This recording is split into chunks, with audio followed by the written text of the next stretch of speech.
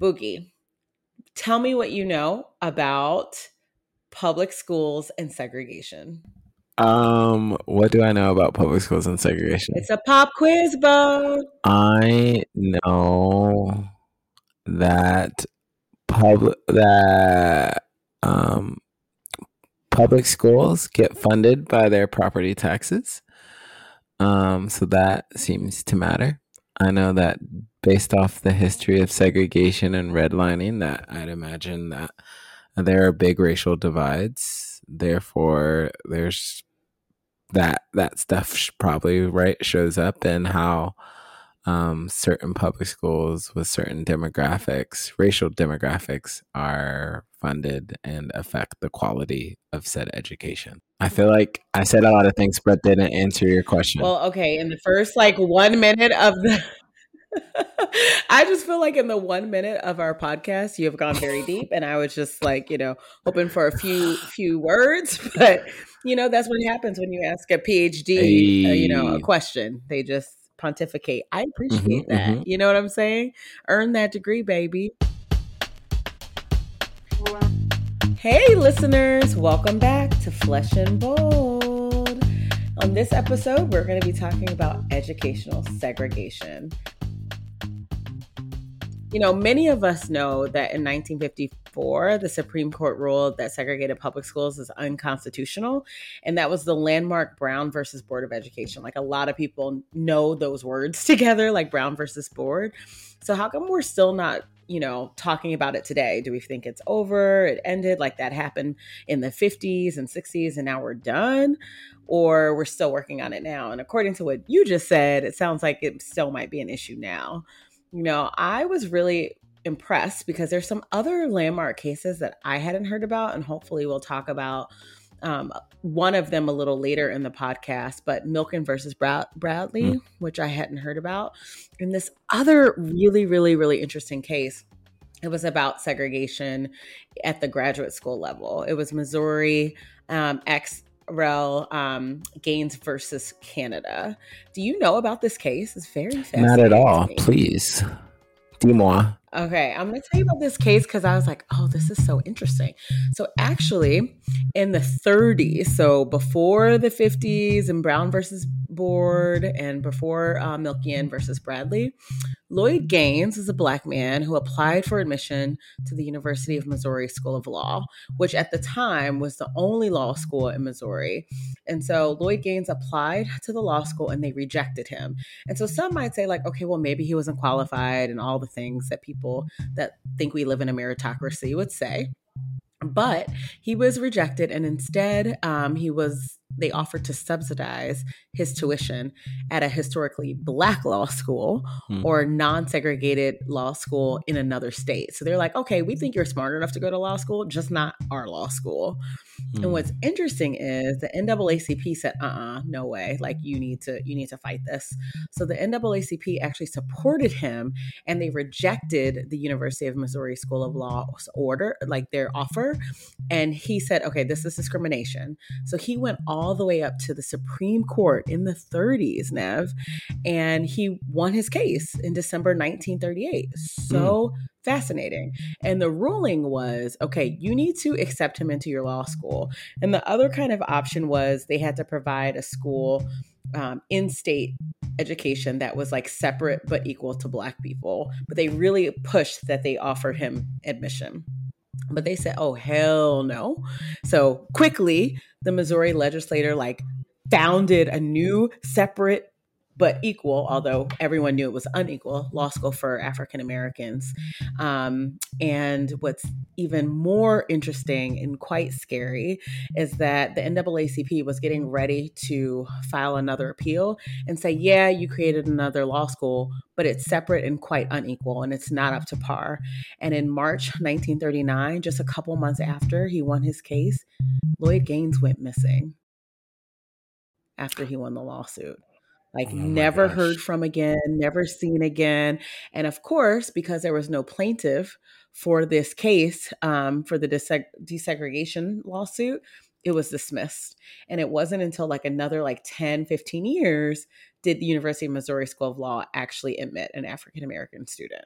So when we Mm, talk about like segregation and the case for like thinking about what schools look like today, why we're still fighting these battles. I mean, these battles didn't just start yesterday. And not only are they, a cry for like equal opportunities, equal education, but like people were, killed and kidnapped, and probably he was murdered for mm. his activism on this. So it's a really, really important issue. What do you think? Girl, I'm shook. You like wait, this is a you just turned our podcast into like a crime series podcast. It took a quick left turn that I did not see coming. That's what I think. I just like never heard of this case. And when we were talking about education and segregation and like, it just makes me like, wow, I don't know all our history. And like when we really sit and think about it, it's like, damn, people went missing because they were just trying to go to law school. Right. Like they were just trying to desegregate. And, the person probably admitted like 10, 15 years after he went missing may not have even known. Right. Like this is the history. People literally died, went missing, fought all the way to the Supreme Court in the 30s so that you could have opportunities. And still, they're not always there.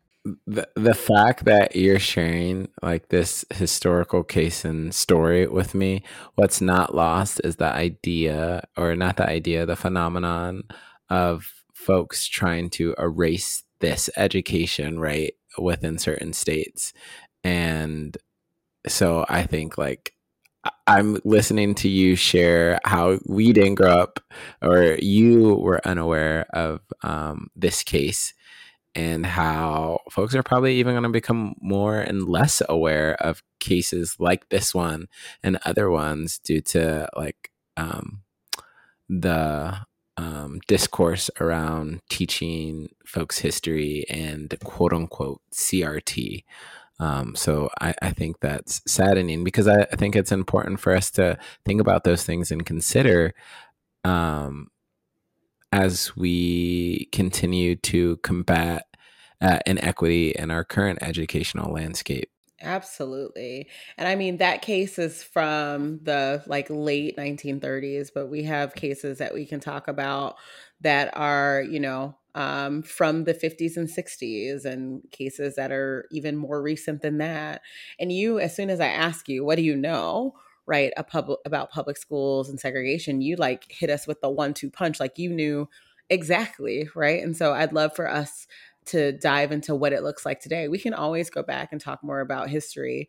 But one of the things that you brought up is like funding, right? I think what's interesting is, NPR did a article or report on segregation in education.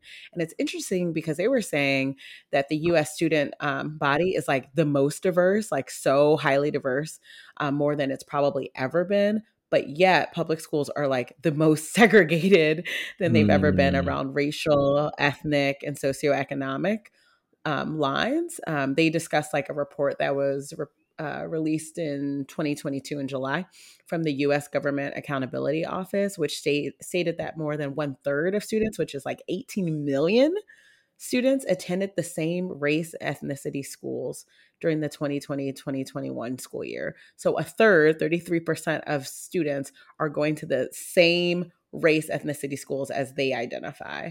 So it's just very fascinating. The more diverse we're growing, we're still super duper segregated. And you don't have to go back to the 30s to see that still. mm, mm. Do you mind saying that a different way for me? I was having a hard time. So throw those numbers at me again. Yeah, so this report that was released by the US Government Accountability Office found that like a third of students, so 18.5 million, attended schools where it was pretty much homogenous. Like they went to Mm, this a school that all the or most of the students looked like them. mm, So there wasn't a lot of integration of different races in their mm. schools. So 33%, attended the same race or ethnicity schools during that 2020-2021 school year. So very Mm, interesting. So you're not getting a whole bunch of mixing with respect to different backgrounds or races or probably even religions, and certainly not socioeconomic statuses. mm, Um, and so, people might ask, like, why is this an issue? There's so many issues with this. And one, because people like Lloyd Gaines literally fought and lost their lives so that they could have, the same equal opportunities and access to education. So there should be like some ability to go to whatever school you want to go to. But the fact of the matter is, we know that schools that host a minoritized student body, so have more racial and ethnic minorities in their schools, receive less funding. And I think that's some of the stuff that you were talking about. So I hope you go into that a bit more. It's because they have less resources available to them. Most of these schools are receiving less funding based on kind of the geography and the history of redlining. So I don't know if you have more to say about that or more thoughts about like how these schools are funded, but I think it's really fascinating that we tied public school resources and funding and education to property and geography. yeah. I wasn't gonna say more about it, but I can. So Well, if you're not, I have a question for you anyway, because I'm full of questions today. let's. I pick truth. Let's go with your question. Okay, you're feeling froggy. Mm-hmm. Okay. So, I was saying like a third of students, go to schools where they attend like of the same race and ethnicity as themselves. Mm-hmm. Guess where most of these schools like reside, like where most of the schools where students go to the same race or ethnic group. Like I will say from a geography standpoint, do you think it's the North or the South or the East Coast or the Midwest or the West Coast? Oh, Where do you think it is? like where does it happen most often? What region? Yeah, what region? Okay, don't laugh, but I'm gonna guess. My guess is based off of cinematic universes only, and not from knowledge. And that makes me guess the West Coast. Say more about that guess. Yeah, like if you've ever seen like a lot, I feel like a lot of educational movies from like the 90s and 2000s were shot on like the West, like a West Coast setting. Oh, now I'm gonna change my answer because I was gonna say I felt like race relations were always big in there, like Freedom Riders and that movie where Coolio sung the song, the backdrop, whatever. I feel like they had like Dangerous racial Minds? issues. Yeah, I think so. I don't know, girl. I was like 3. Um, uh, but now that I think about it, they would have been going to schools with different races. Oh yeah, and I think California, part of that storyline was they had integration. So let me stop. Let me rethink. I'm going to go with I'm gonna go with the Midwest or like Mid Atlantic. Wow. Yes, I thought you would say, or most people would probably think the South. And if you said the South, you're wrong. But Midwest and the Northeast, which was a total shocker to me, but makes sense because I feel like I've lived in those places and I have seen it. But I Mm, just assumed it was this way everywhere. It's really, really, mm, really interesting, and a lot of people, especially East Coast people, right, want to point their nose up at the South, but in many areas, the South is more integrated than what we see in the mm, Northeast and the South and in the Midwest. And I was wondering, like, why is that true? Right. And mm-hmm, some of the things we see is that where the Midwest tends to draw these really interesting school district lines. Places are in the Northeast as well. Places like in the South usually follow county lines. Their school districts kind of follow the county mm, lines. And because of that, the school districts are bigger, essentially. And so, because they're bigger, they tend to be more equal with respect to funding. And obviously, that's not always true. But the more people you have, like funding a school district, the more equitable it tends to be with allocating this goes to this school, this goes to this school, this goes to this school, because you have more people in that district. If you draw these small little lines around these certain communities to try to keep people out, then you end up with very disparate school districts. Ones that tend to be white and wealthier, leaving a concentration of minoritized individuals in another school district. So as you draw more and more school districts, they tend to be whiter and wealthier. So I was really happy to know that the South, they appear to be more equal because of the way that they've drawn their school districts. Just very, very interesting. Yeah, that's wild. I'm not gonna lie. My guess, I assumed that like it's one of those guesses where you know what the obvious answer is, so you guess something else. And so that's part of the reason why I didn't guess the South, but I'm still like a little surprised that um that there is like a big enough difference. But you know, us growing up in the Midwest, I think it becomes evident. I guess just in life, especially if folks have resources, they're able to send their kids to other schools. And then I think about, you know, the white flight and things like the Great Migration that happened. Um, and I still think like when black folks and folks of color moved because of the Great Migration, it's not like they could have moved and lived anywhere. And so I wondered if there were still remnants of that were felt in places like the Midwest and Mid-Atlantic. So yeah, makes sense, unfortunately. Yeah. And I think, Yeah. the process that I described a little bit earlier, where school districts break off, it's called district succession. And again, this is when schools break off from an Hmm. existing school district. And I was just thinking about our upbringing, how many kind of suburban breakoffs there might have been. Yeah. So essentially, these school districts break off and they're like, we need more control locally. Our students are different. We need to make our own school district.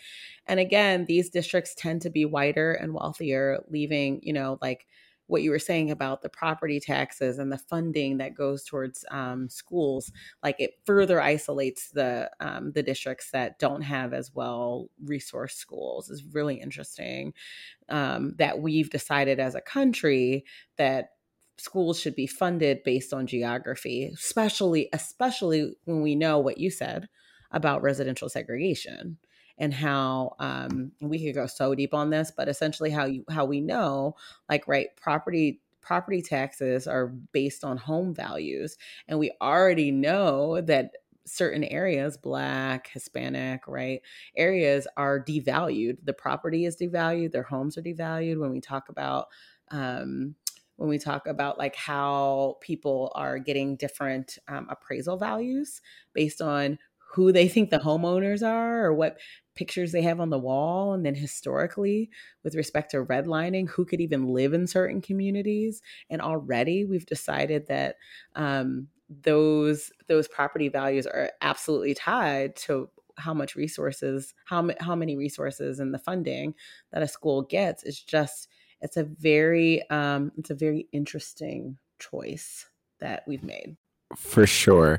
Cue our episode, Home Ownership, where we ever stop dreaming and wake up to listen more about some of those concepts that you talked about over.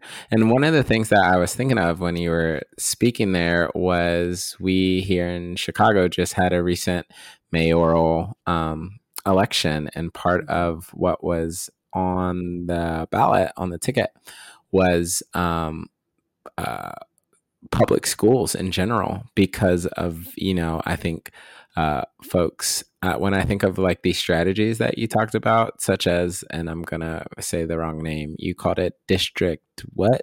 Secession. District secession.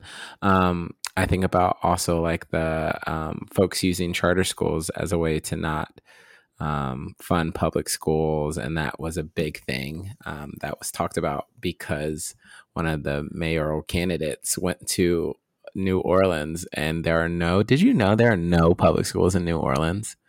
I did not know that. Given the candidate you're talking about, I could guess. Yeah, they went and they charter schooled it up, and so I think like things like that. And so there was a talk about like opening public schools, and like because Chicago shut down a lot of public schools, Mhm, um, and then had, as you know, choice, and things like that. Anyway, but I'm just thinking about all these things now when we think about how segregation mhm, and inequity are working together, and hand in hand through certain policies and things mhm. that have happened. I mean, what's interesting too about that is this Government Accountability Office report that came out in 2022 found actually like there is no difference with respect to segregation across the type of school.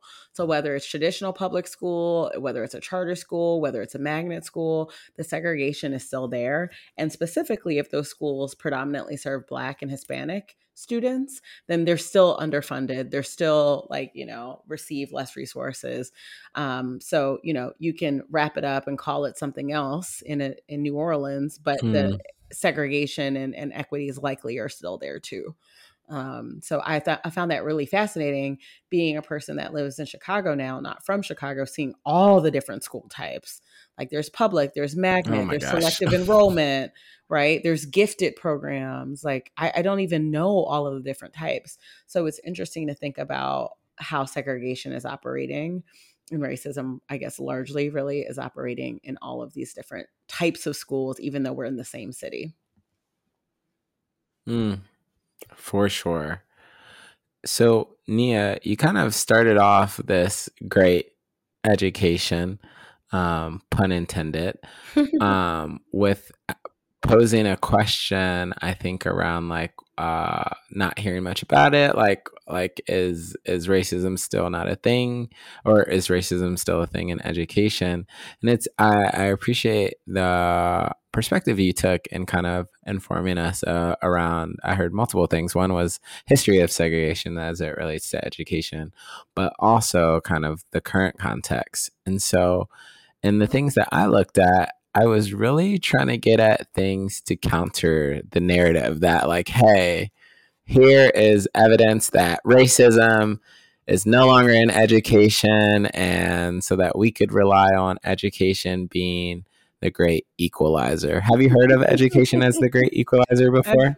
yeah, I've heard people say that or say like, especially for people that are poor, that oh, it's poverty and if you just educate people, then it'll be okay. Educate them out of poverty. Yeah. So there were two phenomenon that I really wanted to look at. I want us to jump from the, I guess, primary and secondary idea of education and jump into the post secondary level of education. So, uh, the first phenomenon, do you remember hearing, maybe you do, maybe you don't, around like this idea that Black women are like the highest, most educated group of folks and most educated demographic? Did you ever hear something like that in recent times? I feel like I did hear that. Did we talk about that? No, actually I think we were talking about Hispanic women ultimately. Like they were the fastest growing demographic but the least paid. Maybe that was our pay gap, wage gap podcast, but I have heard that before that we're like becoming the most educated demographic. If I may, just because we did it earlier, now cue gender pay gap. Another episode of Flesh and Bold. I think this is just showing right how connected all these things are, and how racism is everywhere. Around there was a 2020 study that really just honestly compiled data that was from the Department of Education that looked at the different enrollment among race and gender. And essentially, what the study found essentially was that when you look exclusively at undergraduate education, Black women account for 63.6% of all African American enrollment. And even more, Black women are currently earn about 2/3 of, as I said, all African American bachelor's degree awards, 70% of all master's degrees, and more than 60% of all doctorates. And so Black women hold a majority of all African American enrollments in law, medical, and dental schools. So this idea that Black women, one of the most educated groups, it's true, and especially when compared to Black people overall. I will say that one surprising thing is that within data and sources that I tried to find, it often pinned Black women, I won't say against Black men, but it was only in understanding. We only understood Black women's successes and enrollment by understanding like a deficit in Black men, which I think is unfortunate. But when I was set off on this path, and this is one of my issues with research, but when I set off on this path, like I wanted to understand why, like what led to it, this increase in education, this consistent increase in education, or to this phenomenon. And oftentimes, none of the data honestly really shared that. Instead, as it should, it kind of talked about how while Black women specifically are making all these strides in enrollment, there is still things that we need to consider. One of which, as we talked about in our gender pay gap episode, was how like Black women earning higher level degrees still won't make as much as men in general, and especially when we look at by race. But some of the things that I think are important to note within all of that is the teasing out not just Black women but also Black men, in that there are high enrollments. However, Black women and Black men make up a high percentage of folks who have some college but no degree, right? So enrollment doesn't necessarily mean graduation. And so there are many reasons why folks aren't graduating, Black folks specifically.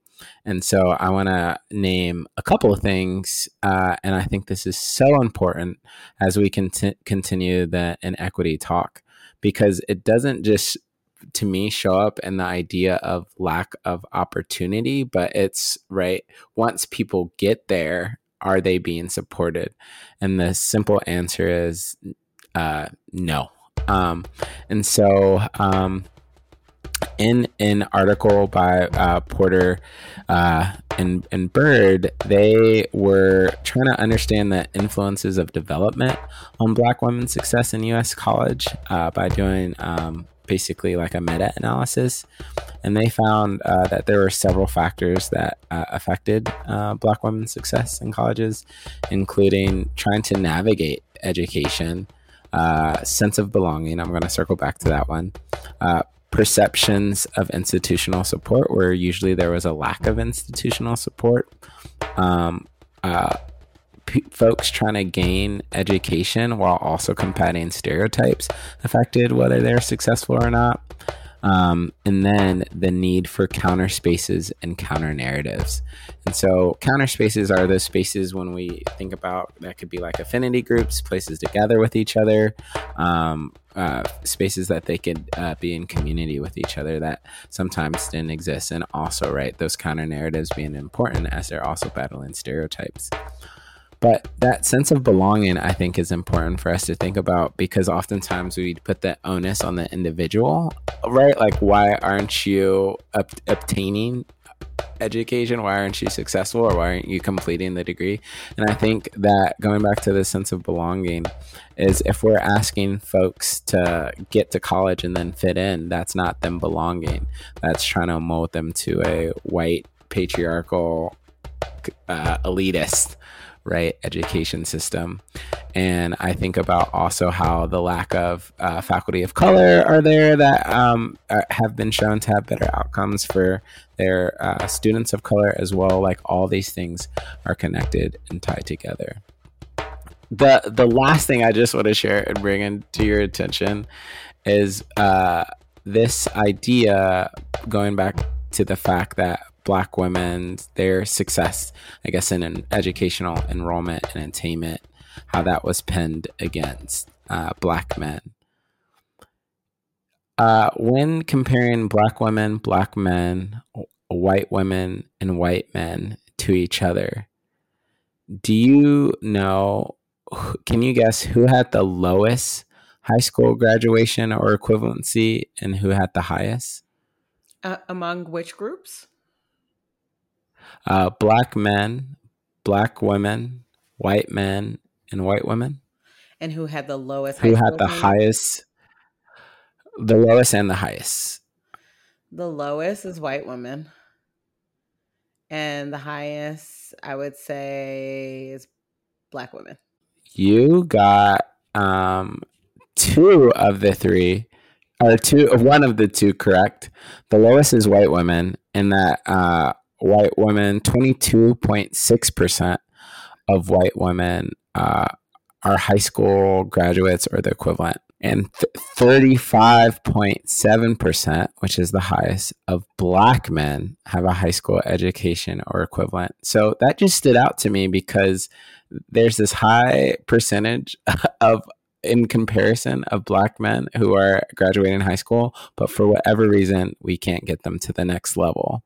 Mm-hmm. And if we do get them to the next level, they are going to college, but many are not completing college. And I think it links back to the culture and the systems and the inequities that exist within the systems. Unfortunately, I feel like I've seen that somewhere. So I'm sad I got it wrong, because I feel like I've seen that study or that statistic somewhere. Man.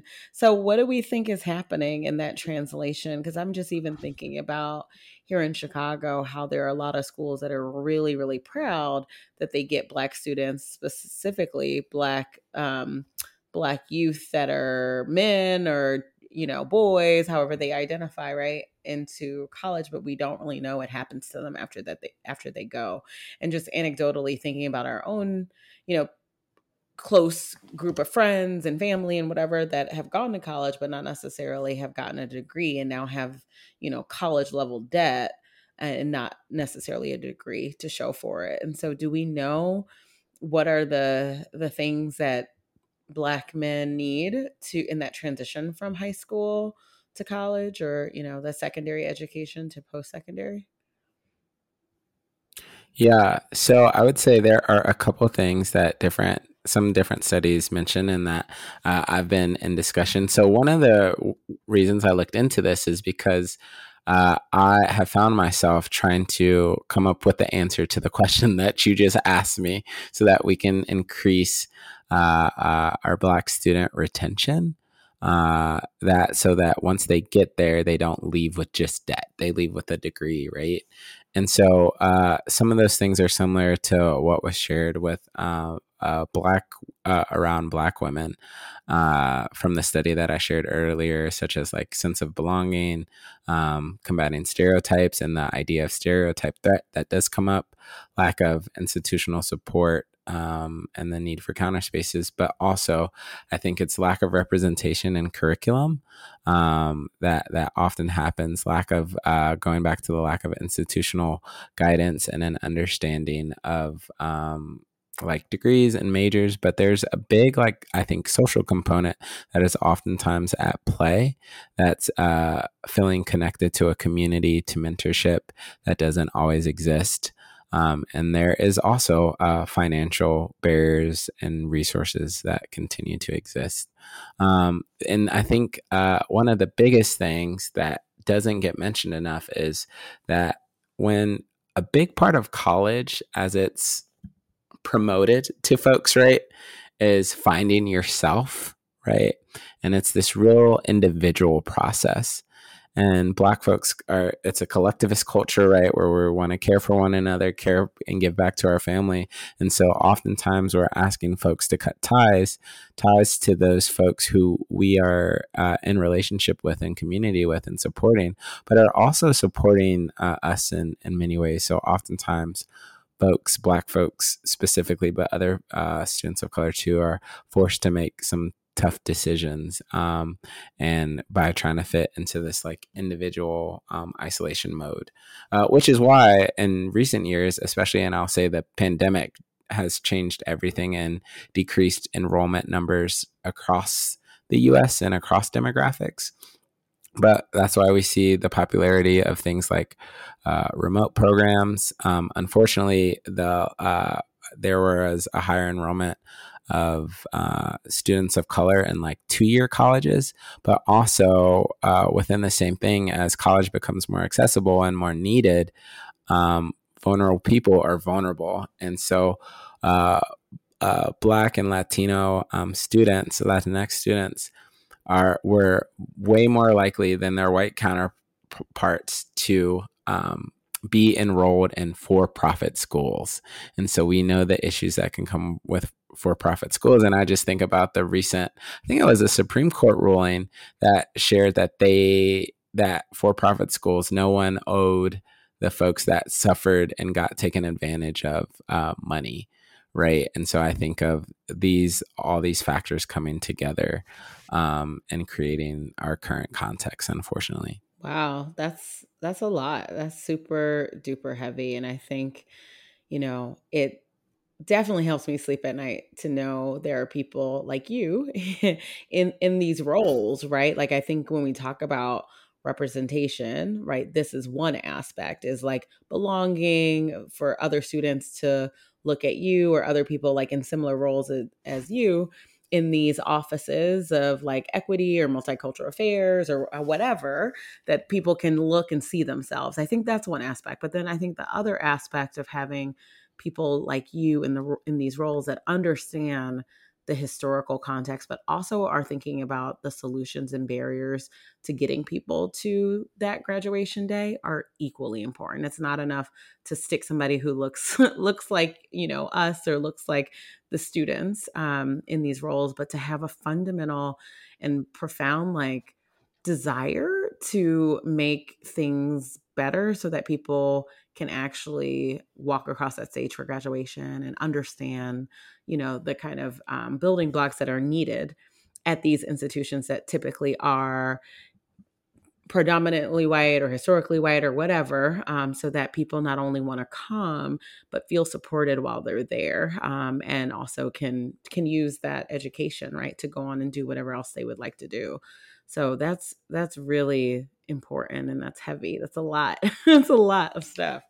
Yeah.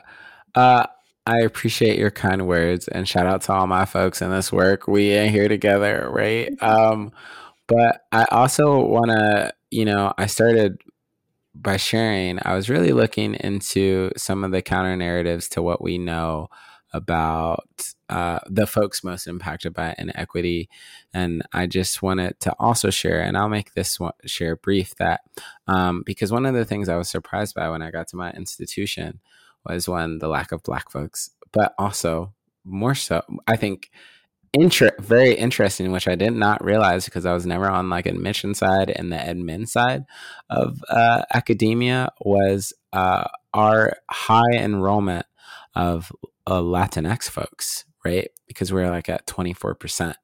And my previous institution that I used to work at was a Hispanic serving institution and minority serving institution.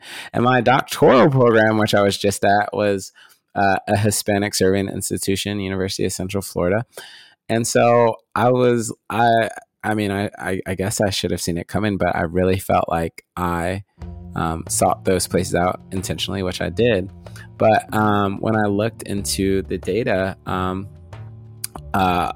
Hispanic enrollment at U.S. at U.S. four-year colleges has reached all-time level highs. specifically. They unfortunately, Hispanic serving institutions took a big hit during the pandemic, but they're in the I think are around 500 schools that are classified as a Hispanic serving institution, meaning their enrollment is at least 25% Latinx.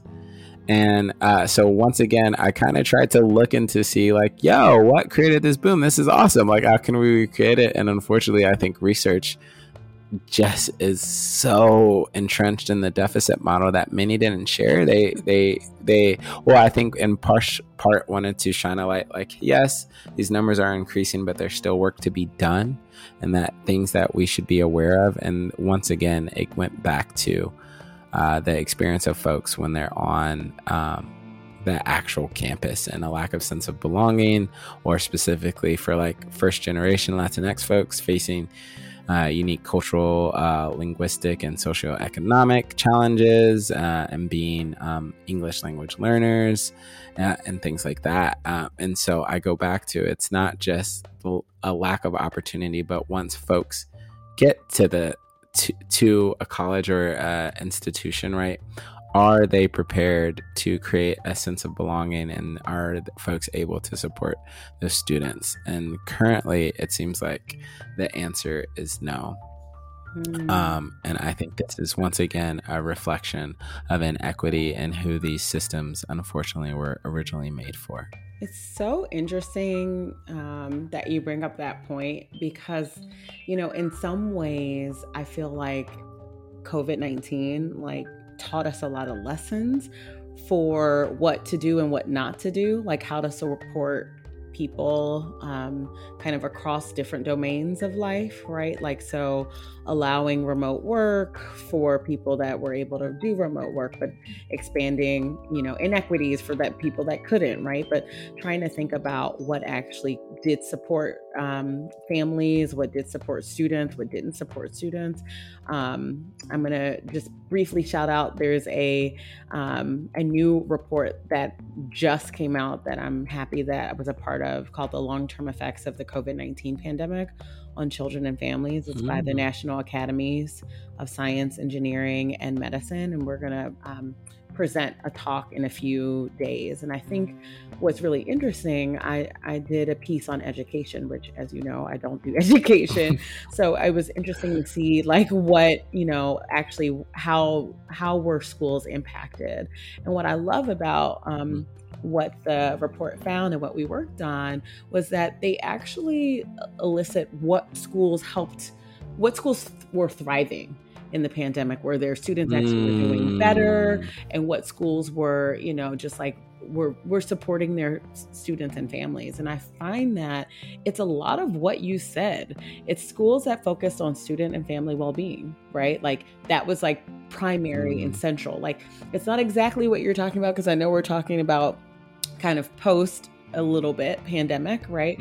But it was like distribution of meals and support making, social networks and support to social service agencies, like in the midst of the pandemic. Like they cared about them as people and as like a community, not just like, are you coming to school, what your grades are like, and so on, but also like what technology gaps do you have? Do you have access to learning? Do you need a device?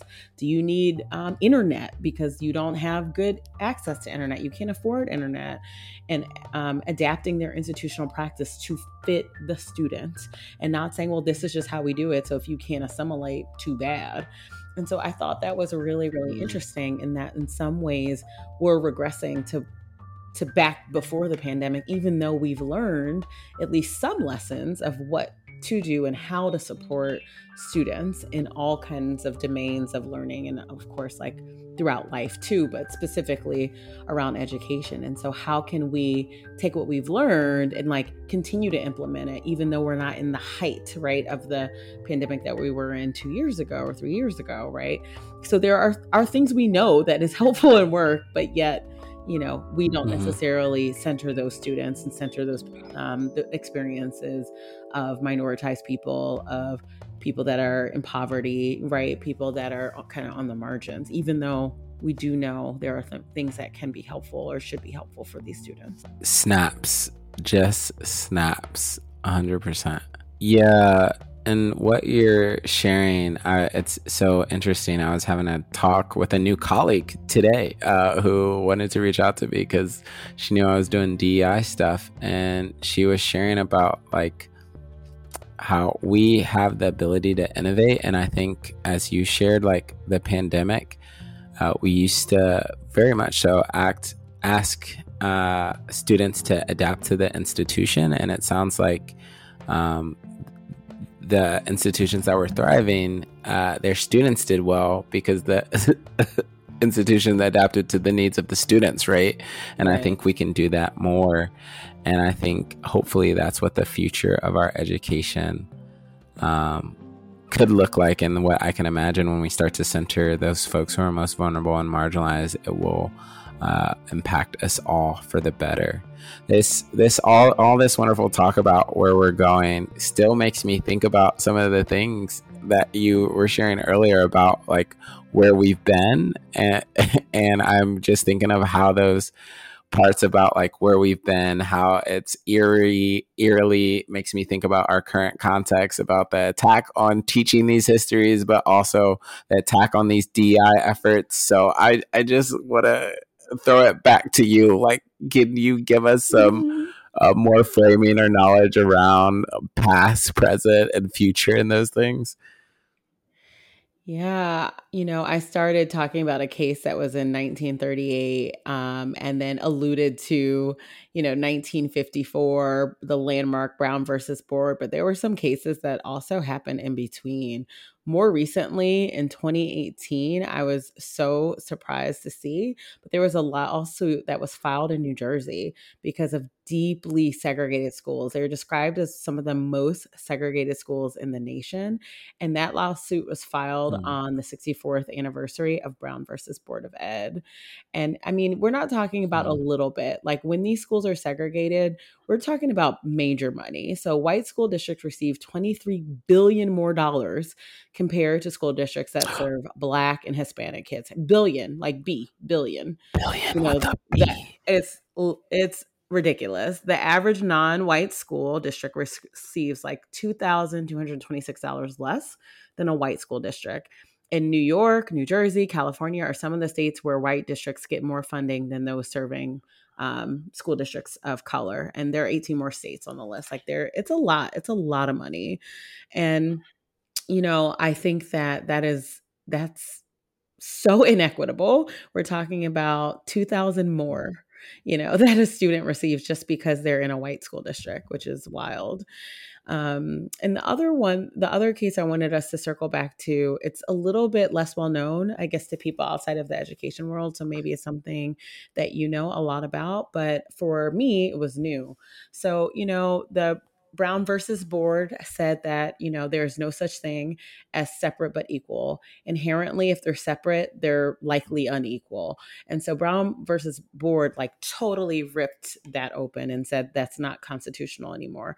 However, there was a big case in 1969, or a little bit before, I think 1969, where they said, okay, well, whose job is it to desegregate these schools? Whose job is it to desegregate these schools? So prior to that, the federal government worked really hard in the South for progress for desegregation. And it worked its way to the North. But we know what happens with white rage, and white voters did not like that at all. Like they did not want to desegregate their schools. And again, we focus so much on the South that we forget the North has its own like sort of history as well. And so this kind of push for desegregation and who's responsible for it actually propelled Richard Nixon to the White House in 1969. And he appointed 4 new Supreme Court justices. So when they actually heard the oral arguments in this case, Milkian versus Bradley, you can imagine where it went. Essentially, educational leaders in Michigan and the city of Detroit were sued for policies that helped to segregate Detroit public schools. And 2/3 of the students were Black, while the suburbs were almost all white. And so, obviously, racist housing kept Black families inside of the city. They couldn't flee to the suburbs because of all the covenants and things that existed in those rich suburbs. And at the same time, the state was pumping money to these new suburban schools. Again, we called it district secession. Remember that? So a lower court ruled and said the only meaningful way to desegregate Detroit was to tear down all these district lines and bus students, so Black Detroit students, into the suburb schools. And 53 like school districts were unsurprisingly very mad about that and fought that ruling. So essentially, they went all the way up to the Supreme Court, and they essentially said, it's not our fault. Like, segregation was here before we got here. We didn't intend to do this. Like, come on, we did this and we weren't being malicious. And the federal courts are not allowed to interfere and do what you think we should do. Like, this just happened, right? It's not our fault. So the question really was, should the federal courts do what they did in the South and step in the North, specifically in Detroit and Michigan, and force these communities to share their schools? And so it's not surprising that Detroit still suffers when they look to its neighbors, Grosse Pointe and other wealthy suburbs, that they have some of the most segregated school districts, because they weren't able to say, who was responsible. Essentially, they found that there's no one really responsible to desegregate these schools. And so it continues to perpetuate these disparities today. And we didn't even get into, conversation for another day, but segregation within schools and how certain students are tracked for certain classes like AP and honors classes and gifted classes, and how other students in the same school, are tracked for not those classes. And so even though we're talking about segregation with respect to geography, racial ethnic lines, SES lines, tracking even exists within these quote unquote integrated schools within, their segregation that's within those. So it's not all beautiful just because your school is integrated. You have to dig and look at the data too. So lots to unpack here. Oh my. This is already a part 2. Nia, maybe our first episode of season 3 could be about segregation in schools, because we finna go on summer break. Are you ready for a break already? Wow, the face though. Baby girl, it's May. It is May. It is. June is my month. June is for Black queers. It's Pride Month and Juneteenth, baby. Y'all, I'm going on sabbatical. I see y'all back in fall. Live your absolute best life. And well and dead. Okay. Okay, so tell our listeners what they need to do then. Well, I guess until we see y'all until next fall, please be sure to stay bold.